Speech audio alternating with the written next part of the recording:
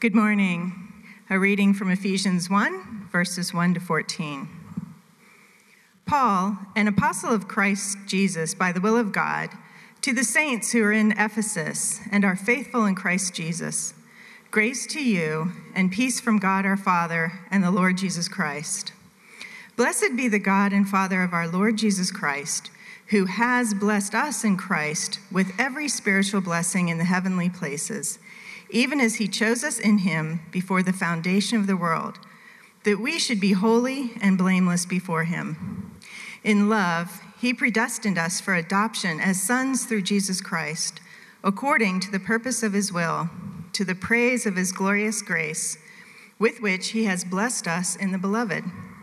In him we have redemption through his blood, the forgiveness of our trespasses according to the riches of his grace, which he lavished upon us, in all wisdom and insight, making known to us the mystery of his will, according to his purpose, which he set forth in Christ, as a plan for the fullness of time to unite all things in him, things in heaven and things on earth.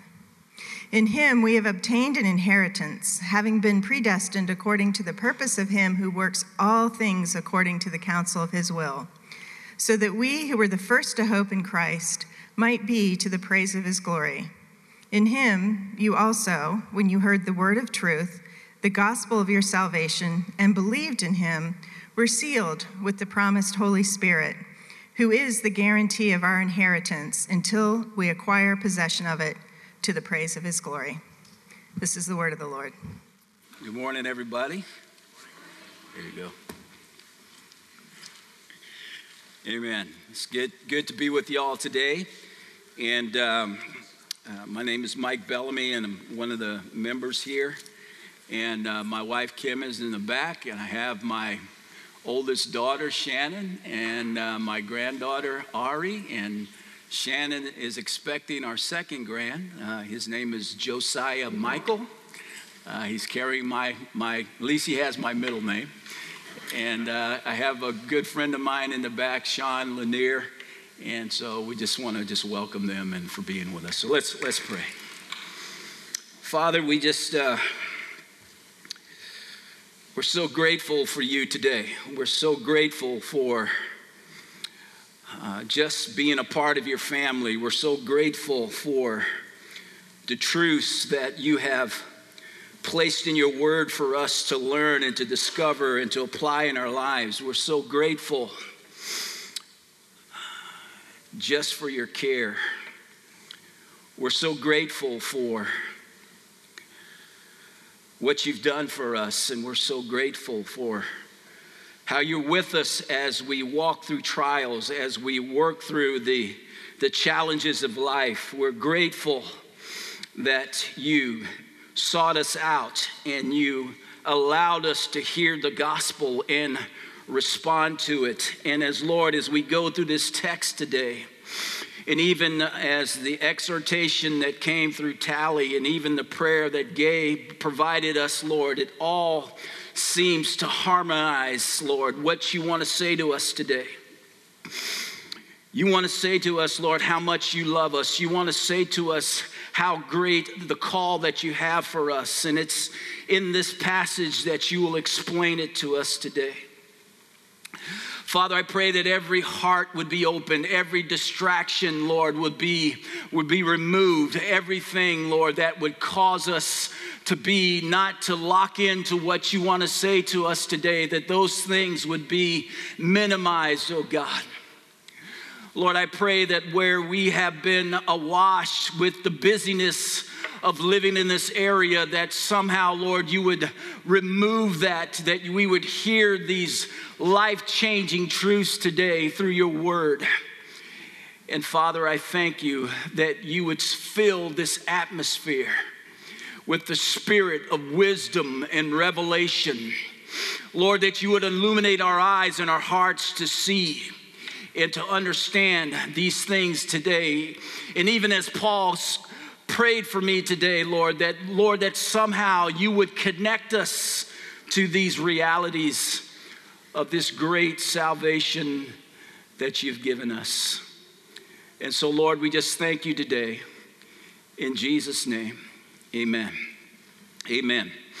So the text today is Ephesians chapter 1, verses 1 through 14. And really because of time, and I was instructed that I have 45 minutes, and so I have to move really quickly through this.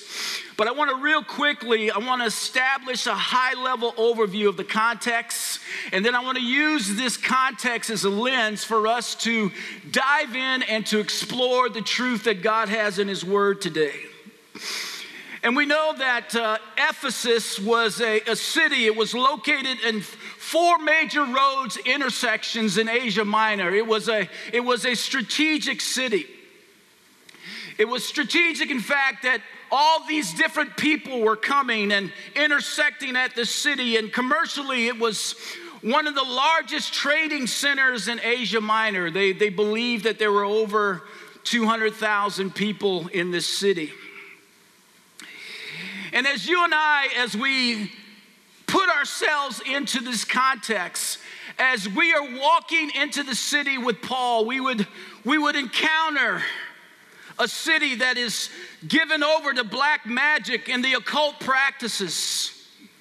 As we look in the city, we would see the great temple of Artemis or Diana that dominated the landscape. She was the goddess of fertility. They called her the many-breasted one, the one where sex was exalted. And there'd be a time in that season of the year, there was a month-long festival that was full of orgies and these things, and that ended with a sacrifice to the god. They believe her temple was full of almost 1,000 prostitutes that were priestesses. The city, as we're walking the streets and we hear the activity, it's filled with this belief that supernatural powers could be summoned up to aid people. And this belief gives rise to this prolific and very lucrative industry where they're selling charms and amulets and incantations, and there's trafficking all in the city as sorcerers are sharing their paraphernalia and they're soothsaying, and they're connected to this unclean spirits, and they're giving these things out. So the city is full of darkness. And on top of that, there's the compulsory of the worship of the Roman emperor. That when you don't do this, it's considered an act of treason. And every year you have to declare your allegiance to Caesar. And so it was a tough place. A place that, as we study the book of Acts, we see that there was powerful gospel impact. As Paul, doing his 3rd missionary journey, he spent 3 years there, and he was used mightily to affect the city to a point where the industry that was caused by the worship of Diana, they were losing money. Now, how many would say that that's a gospel encounter right there? That's a gospel encounter. So let's look at the author of the book.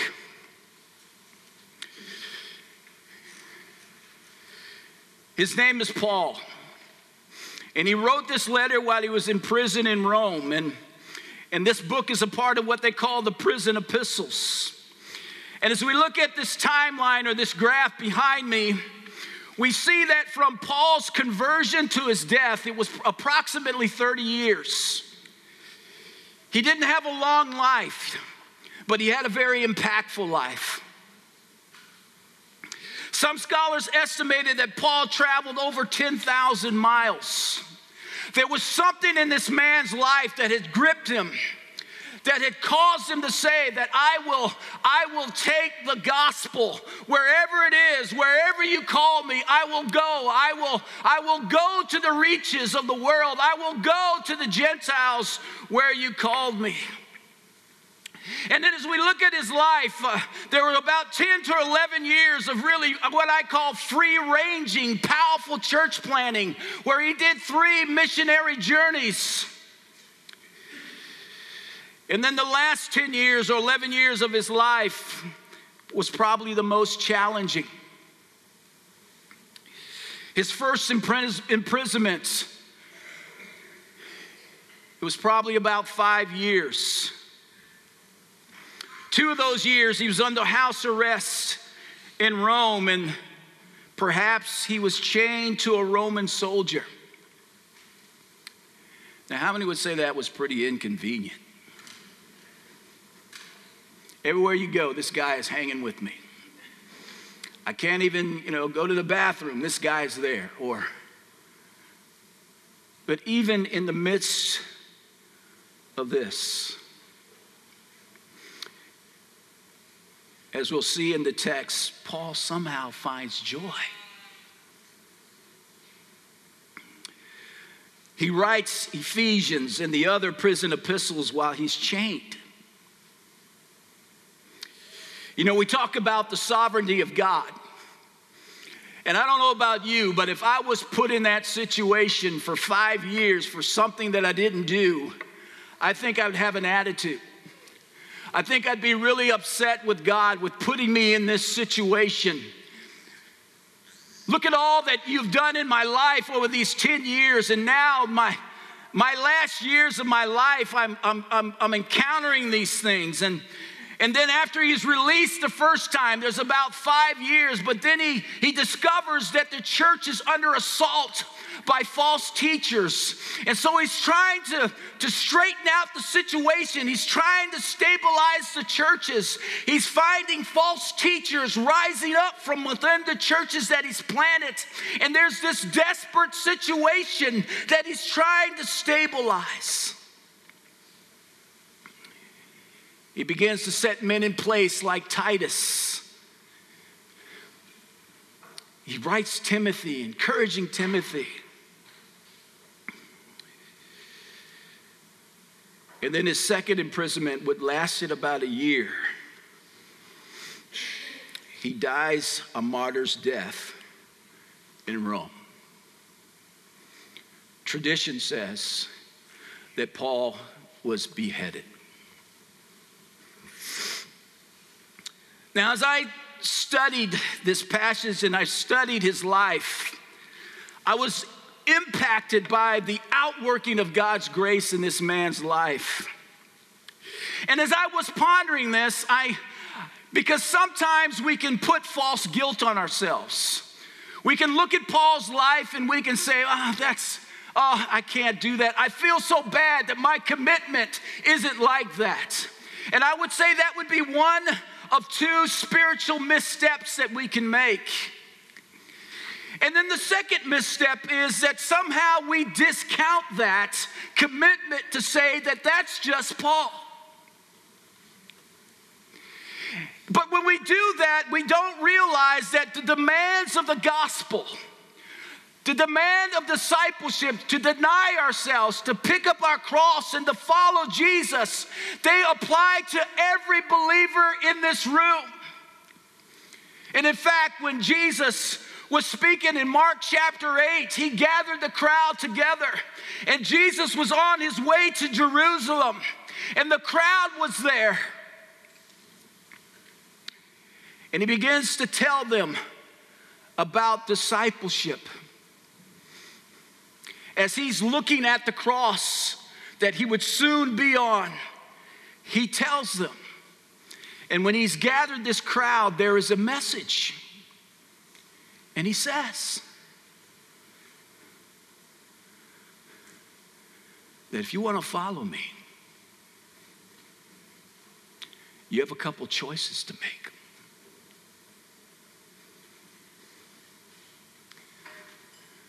The first one is to deny yourself.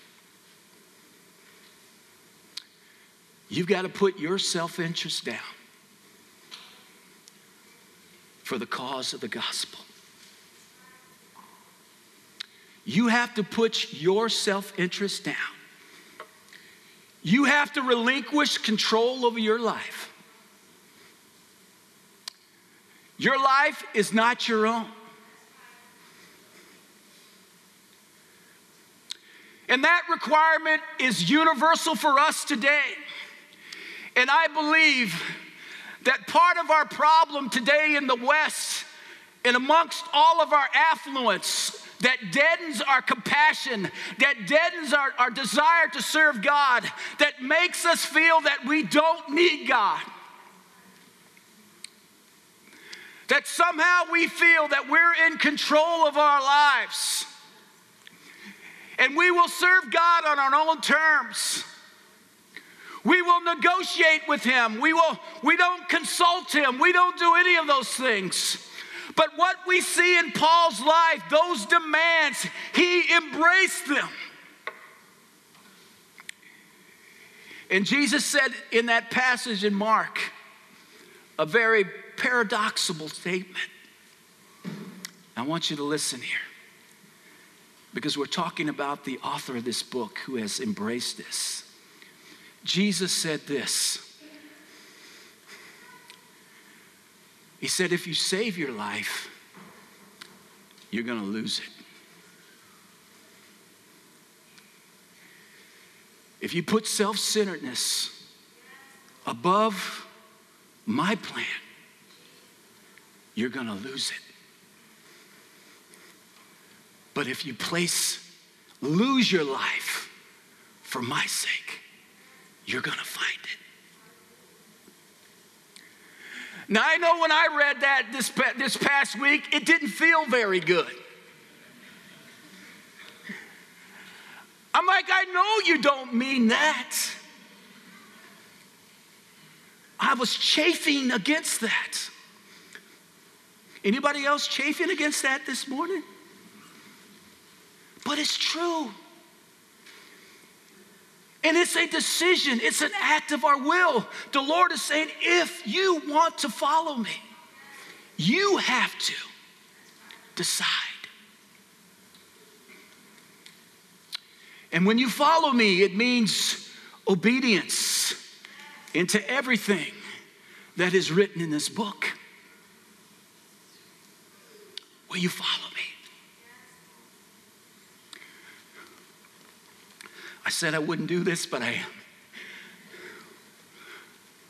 I was sharing with Jordan and Jackie as we were preparing.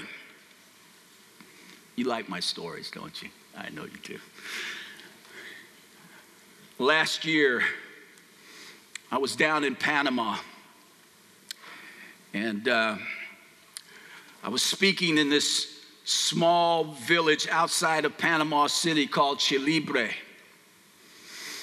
And as we were driving to this place, the guy who I was with, Guillermo Hunt, he shares with me that, you know, this area is probably has one of the highest concentration of witchcraft. I'm like, oh, I'm glad you told me this. But as we were speaking, there were 4 nights. 3 of those nights, the meetings lasted 4 hours. The first night lasted 7 hours. Preaching Luke 4, the power of the Spirit operating. We were in this building that was concrete, tin roof, no air conditioning, in the tropics. And as the guest speaker, you had to wear a suit. So I was like I was drenched in a baptismal pool. Eric, you wouldn't have made it there. So in this gathering, it was about this size. Children, families, nobody left. For 7 hours, nobody left.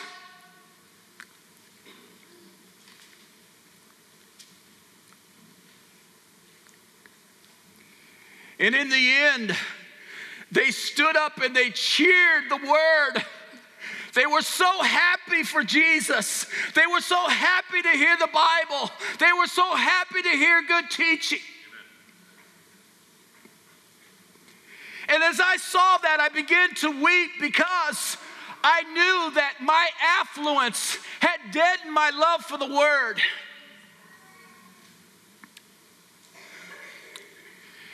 And then the next day, now they didn't even have a worship time there, Jordan. No music. Straight teaching. Power of the Spirit moving. And then the word got out. People from the city began to come. They said, God is moving in this little house, this little church on the hill.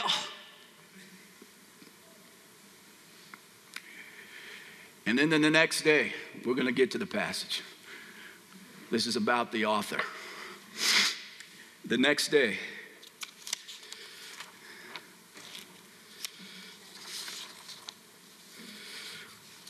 the next service, they had their music, their Latin music. And they were dancing. They were singing in Spanish, but they were dancing. And I'm like, what are they singing? Jesus has come and he has set us free.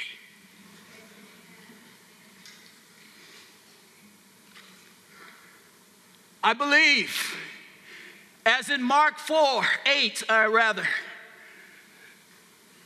there is a dimension that we need to push into.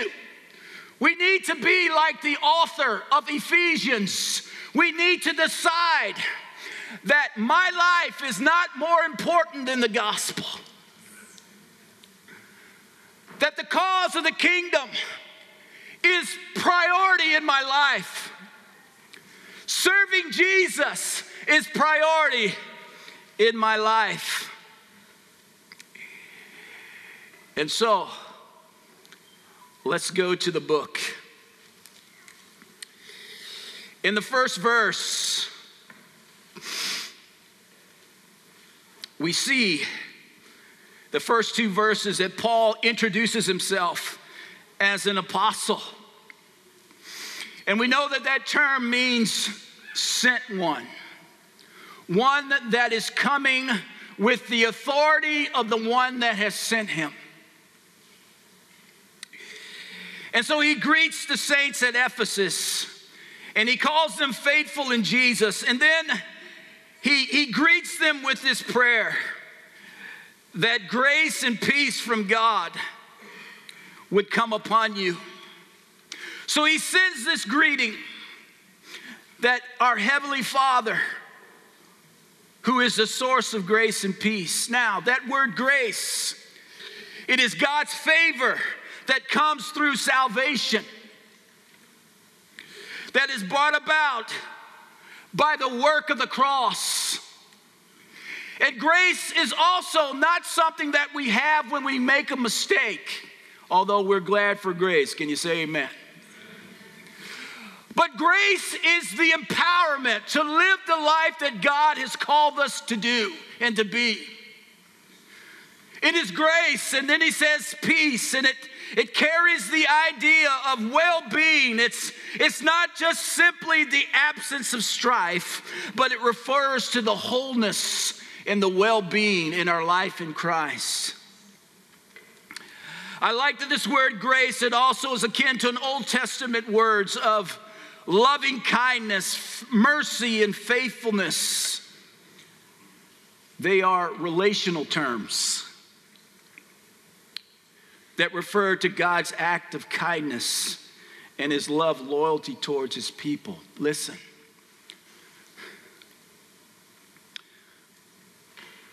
God loves us. He's faithful. The word is hesed. It means love, loyalty. He is faithful when we're not faithful. He is there when we're not there. He is with us when we're in our trials.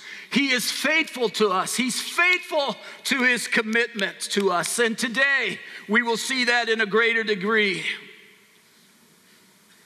So in verse 3, he says, "Blessed be the God, the Father of our Lord Jesus Christ, who has blessed us in Christ with every spiritual blessing in the heavenly places." And so Paul here, he's praising God for the wonderful blessing that comes because we as believers are in Christ.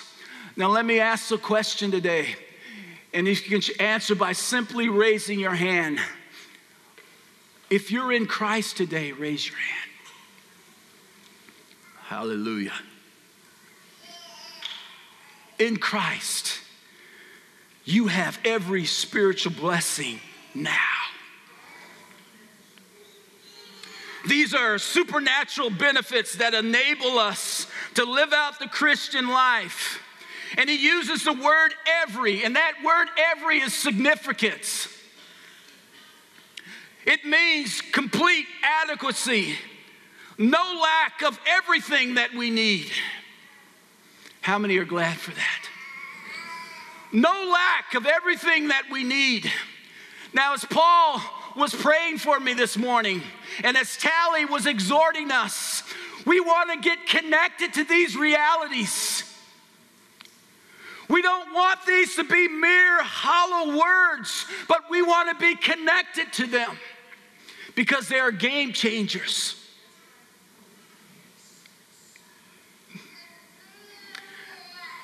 Verse 3 indicates that this provision of unlimited spiritual benefits is made available through our union with Christ. In Christ, we have everything we need. Supernatural provision.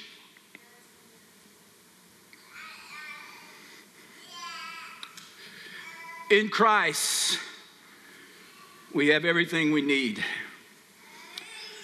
Now, these first 3 verses, Paul is describing this benefit in a very general way. But in verses 4 through 15, he's defining it with greater clarity. Now, this is what we want to see today. How much time do I have, Jordan? I'll go fast. 15 minutes. All right, got to go fast. This is what we need to see today.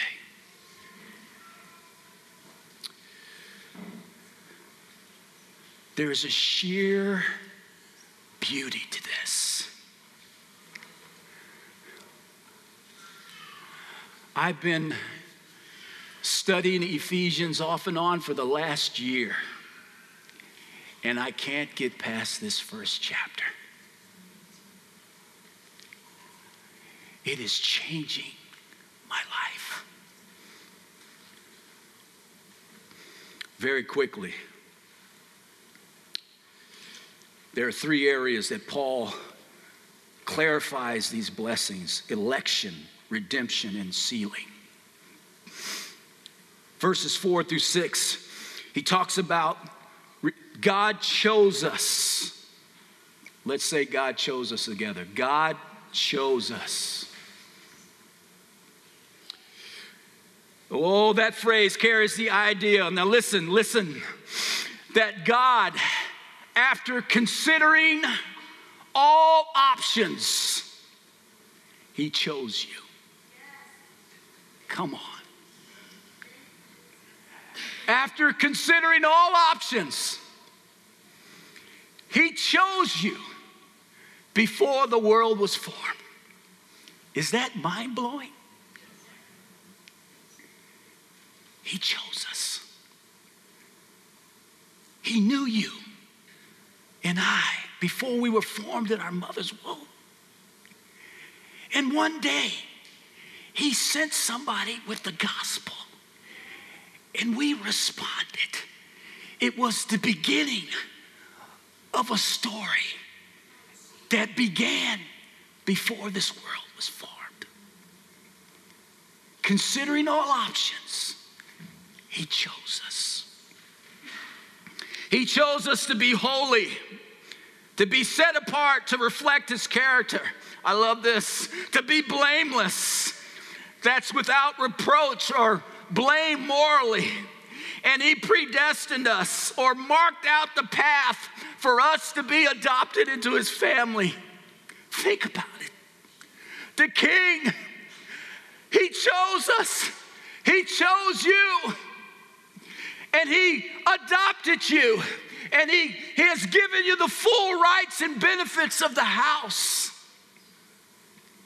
Listen, he says that we have been seated in heavenly places with Christ. Don't miss this part. Where is Christ sitting? He's sitting on the right hand. What does the right hand symbolize? Favor. You and I who are saved today, we are seated with Christ in the position of ultimate favor. There's no place we can sit better in this earth. There's no place that we can sit better in this place. There's no place of honor other than right at God's right hand. We are the object of his favor. There was a time when we were not there, but when we got saved, he said, Jonathan, come sit with me. Come sit with me. Come on. Jordan, come sit with me. Paul, come sit with me. Do you sense God's love? Come sit with me. This place of honor, this place of authority, you're there now. So he chose us. He gave us, I have more to say, but I got less time. The next thing that Paul talks about, verses 7 through 12, is God's redemption. And he says God is so rich in kindness that he purchased our freedom with the blood of his son, and he forgave our sins, and he has showered us with his kindness. That phrase, purchase our freedom, is the term redemption. And it means a payment of a ransom to secure our release. It was paid to free slaves. It carries the idea of the forgiveness of our offenses. How many are glad today that our offenses have been dealt with? Redemption. This is one of those spiritual blessings. And not only has he purchased our freedom, but he's released us from sin and its power. We are now no longer slaves to sin. We can walk out in grace and in power. We can change. Before we were enslaved, we were driven by the flesh. But now, the power of sin has been broken. In addition to this freedom, he showers us with wisdom and understanding. He's given us the ability to live wisely and to understand God's plan for the ages. The last aspect of these spiritual blessings that we have now in Christ, verses 13 through 14, Paul talks about the good news and that God has given us his Holy Spirit, who has promised long ago. The Spirit is God's guarantee that he will give us the inheritance that he's promised. One commentator says this about a seal. It was used in those times. It was a mark. Listen. And they would put that seal on their most prized possessions. They would put that seal on their most prized possession.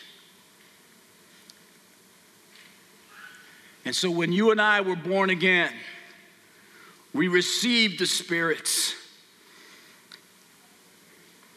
And it was a signifying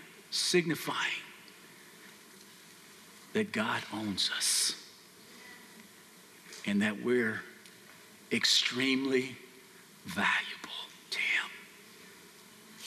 Come on. Come on. Don't lose this. Come on. And then Paul says that the Spirit not only is a seal, but it is a guarantee. The Spirit is also a deposit on the future inheritance that we have. The message that Paul is communicating here is that God, listen, so values his people so much that he has put down a deposit as a guarantee that he's going to complete that work in us. Come on. As we wrap this up, in verses 15 through 23, Paul, you see a shift there. It goes from a praise for what God has done to a prayer. And you can see something has happened to Paul.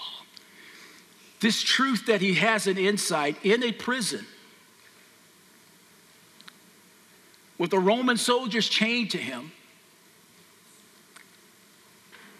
this thing begins to shake him. And he begins to pray for the Ephesians. He prays that their eyes of their understanding would be open. That God would give them the spiritual capacity to know this. He prays this. He prays that they would know you intimately, Father. That their eyes of their understanding would be lightened or flooded with light. And to give them the capacity to understand and know three things. The hope for which you're called. The inheritance that has been given to us. And I love this third thing. The surpassing greatness of the power that works on our behalf.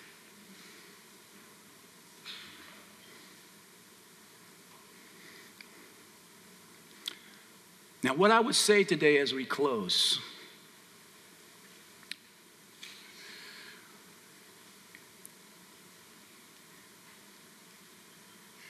that Paul needs to give us the capacity to understand this.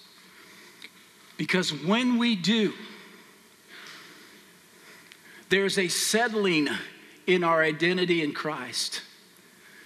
There's an assurance that comes that God loves me.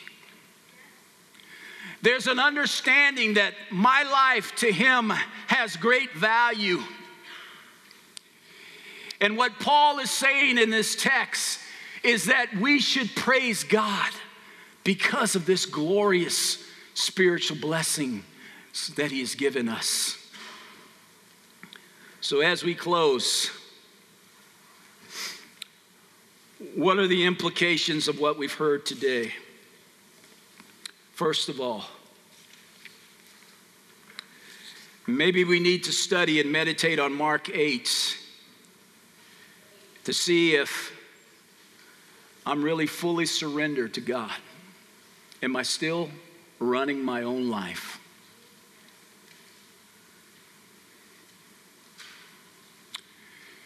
You know, there's an age-old debate. Can you be a Christian and be a disciple, or is a disciple another category or whatever? No. If we're going to follow him, we've got to make the kingdom our ultimate priority. And lastly, as we partake of these spiritual blessings, we need to live out the Christian life. Because I'm in Christ, God took deep personal interest in me and chose me before the world was created. God marked me out, or you out beforehand, that I would be adopted as one of his sons and daughters. Now I have the full privilege of the house. God was so kind to us that he sent his son to shed his blood and to ransom us and to forgive us. God has given us wisdom to live life in a skillful way. He has given us understanding to discern his plan. He has sealed us with his Spirit as a sign of ownership and that he values us greatly. He has sealed us with the Spirit as a down payment for the glorious things that will come.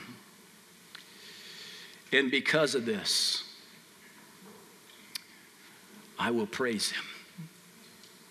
Because of this, I will walk worthy of my calling.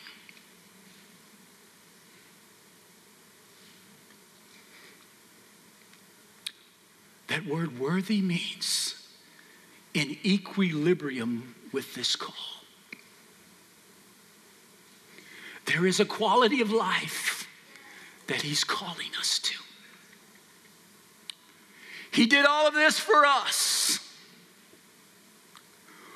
Why am I going after the beggarly elements of this fallen world? He's done all of this for us. Why? Why am I settling for a brand of Christianity that is less than what the Bible calls for?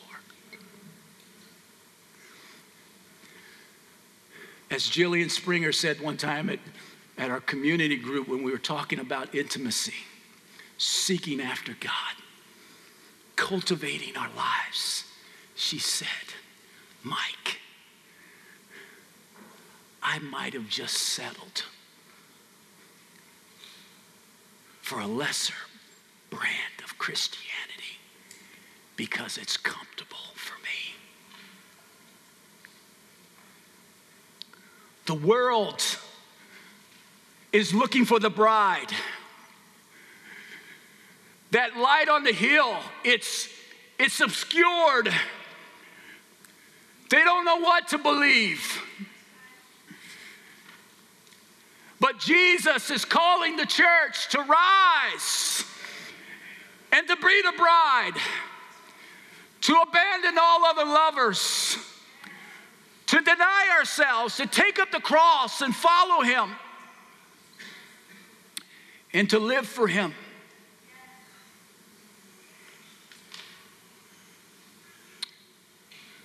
All these choices. But what's more valuable than what he's done for us? Sitting at the place of ultimate favor. Father, we thank you for your word today and for the emphasis of your Spirit through the different gifts that have contributed to this wonderful service today. I want to pray today as Paul did, because Lord, we live in this very distracted city. And Lord, we don't know the condition of our own hearts. We don't know the condition of our own hearts. And this is what you shared with us today, is our identity in Christ. This is who we are. And Father, by your grace, we want to walk worthy of our calling. We want our lifestyles to be equal to that. So this we ask you to help us. In Jesus' name, amen.